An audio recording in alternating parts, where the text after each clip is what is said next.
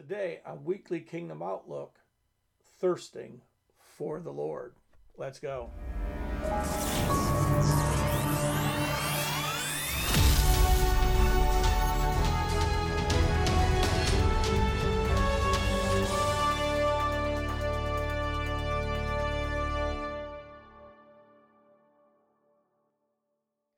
Hey folks, Apostle Lewis with you here, and I'll try to do this right up front before we get started. Find me at thegatechurch.locals.com. I really would love for you to go there and create a profile and sign up, become a part of our community. It would really, really bless me. It's free. It will support me because once I get up to enough people on there, I can do live videos right in there to the community. Also, lewisdsiena.com. You'll find a bunch of stuff there. I'm going to start working, finalizing a course on the covenants. I can't wait to finish that up. And then you can always find me at thegatejacks.com.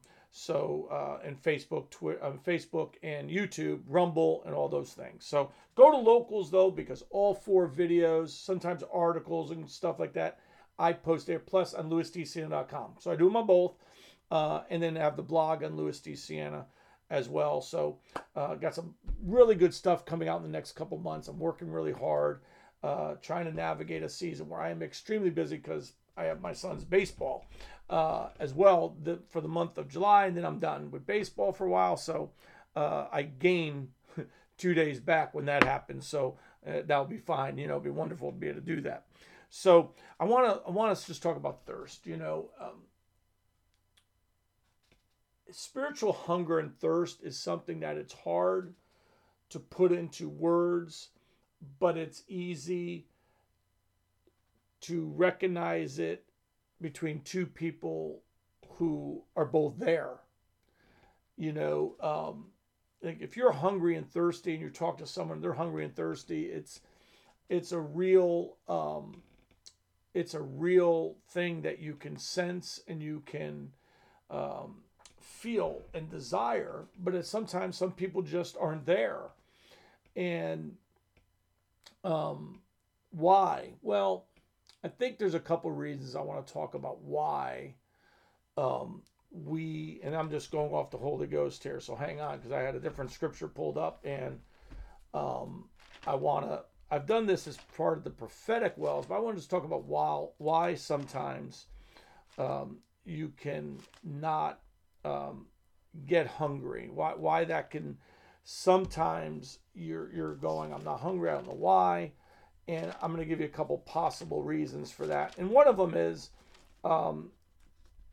life. Life is difficult. I really want you to understand that. Don't say life is easy. Life is not easy. Life has a lot of conflict. It has a lot of turmoil sometimes. It has a lot of sometimes battles in it, and you can have really great seasons, and all of a sudden have something pop you in the head, so to speak, and it really do a number on you, so to speak. So life is wonderful and all those things, but it's also has its ways of wearing you if you're not careful, and wearing you down. So on Genesis 26, God tells Isaac to go and to plant in the land, and God multiplies them. I'm saying an offering message, so you could read this one. Just read verses 1 through 14. It's phenomenal what God does to him in a land of famine. But he's going to go and he's going to try. I'm just going to give you a summary of this. He's going to go and try to redig his father's wells. And the first one he digs, they quarrel about it. The other herdsmen in the area, the other clans, they quarrel about it, and he can't find the well there that he needs. He goes to another one, he has opposition, and then the third one he finally finds is it's enough. There's room enough for all of them, for all his men. It's big enough, and there's room enough in the land. So sometimes it's just contention. Sometimes it's just strife. And I'm going to just be really honest with you. If you're you've got to guard these ears if you're going to go after God. You really do, because you might be in a season of hunger, and someone might be in a season of complaining, and you can minister to them, but you can't let them put rocks in your well. This is my well, my spirit. I am to guard my spirit. You have no right to put anything in my spirit without my permission. You have no right to do it. It's my well. So if you want to dump into my well, if you want to be abusive, or if you want to foul it up, if you want to contaminate it, I have the right to say no to that. I have the right to guard my eyes, my ears, and my gateways to my soul. And I, as a matter of fact, I don't even just have a right, I have the responsibility. Guard your heart with all diligence, for out of it flows the issues of life. So I have the right to guard it. Matter of fact, I have the responsibility. My wife doesn't have the responsibility. My kids don't have the responsibility. It's my responsibility to guard this well, and I guard it with all diligence. I guard it with all diligence. It helps me. You know what it helps me do? It helps me not to be right in my own eyes. Helps me not to be right in my own eyes, which is a really key thing for me. Because I always go with the scriptures. I'll always go with the word of God over everything. All right. And so, if I believe for a miracle and you go, well, that's stupid. I don't go into that. I'm not going to hang out with you. You know what I mean? Like, I'm going to guard it, because even if I don't get the breakthrough, I can't allow your opinion to rest and cover my well and to foul up my well. You have to do this. You have to really learn to guard it. But if you don't, all of a sudden you find this, like, I'm having trouble finding God. I'm having trouble. Well, the reason is that your well has gotten clogged up. Okay. And so what I would suggest at that time is to repent. God, I didn't keep my well. Would you help me clean it out? Get back in the word of God so you can get your mind set right back on the word of God. Begin to pray again, and God will begin to clean out the well. All right. And of course, if it's an anointed service or something, someone prays where you can break you right through, but you're still going to have to do those things. It'll just be easier, but you're still going to have to do those things to keep your well clean. The other things is the easy thing that Jesus talked about in the 4 seeds being sown. Same seed, but 4 different instances. One, the seed is stolen even before they leave the meeting. It falls on the sidewalk. There's no way it can penetrate, no way it can find any root. And it's just eaten up by the birds of the air, which are, speaking of demonic spirits, come and they bring doubt, unbelief, and they start eating up your prophetic promises, and they start chewing on, because you didn't have any soil for it to get down into.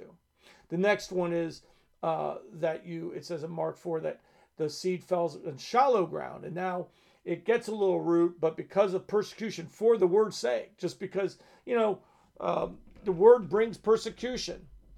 The word brings persecution. Yeah, the word brings persecution.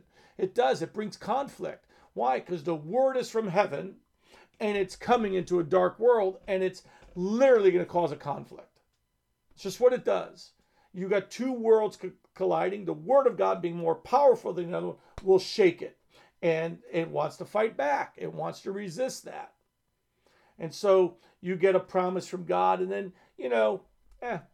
day later, you haven't seen the promise fulfilled, and you think, oh, well, that was, you don't realize. Or you tell your friend, man, God spoke to me. Why are you believing that? Or God said, I'm going to be a minister. What? Who, you? You understand?